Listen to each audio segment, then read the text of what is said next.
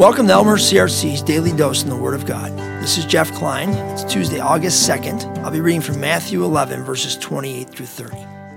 Then Jesus said, "Come to me, all you who are weary and carry heavy burdens, and I will give you rest. Take my yoke upon you. Let me teach you, because I am humble and gentle at heart, and you will find rest for your souls. For my yoke is easy to bear, and the burden I give you is light." This is a really well-known passage of Scripture. It's Jesus' invitation to a way of life. We often think of following Jesus as a good theology or a good way of thinking, the truth, a way to get to heaven, but we forget that Jesus modeled a way of life for us. That way of life was unhurried, leaving space for God and time for other people he encountered along the way. I love how the Message version puts it. Are you tired, worn out, burned out on religion? Come to me, get away with me, and you'll recover your life. I'll show you how to take a real rest. Walk with me and work with me. Watch how I do it. Learn the unforced rhythms of grace. I won't lay anything heavy or ill-fitting on you.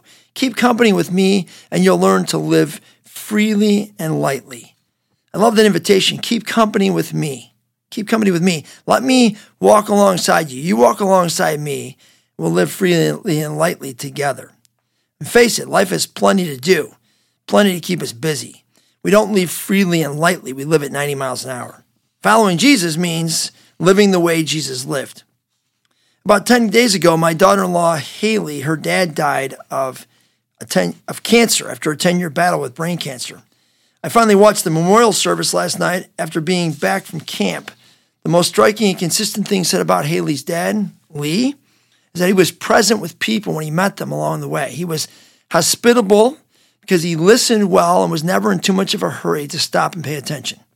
It was inspiring to hear person after person describe how loved they felt by Lee. It made me think about myself. I'm really good at talking, not as much at listening. Dallas Willard said that each of us should learn and figure out how to live our lives like Jesus would live our lives. I think Lee, Haley's dad, figured out how to live his life like Jesus would have lived his life. He made space for God and time for people. He leaned into each meeting in spite of how busy his schedule was.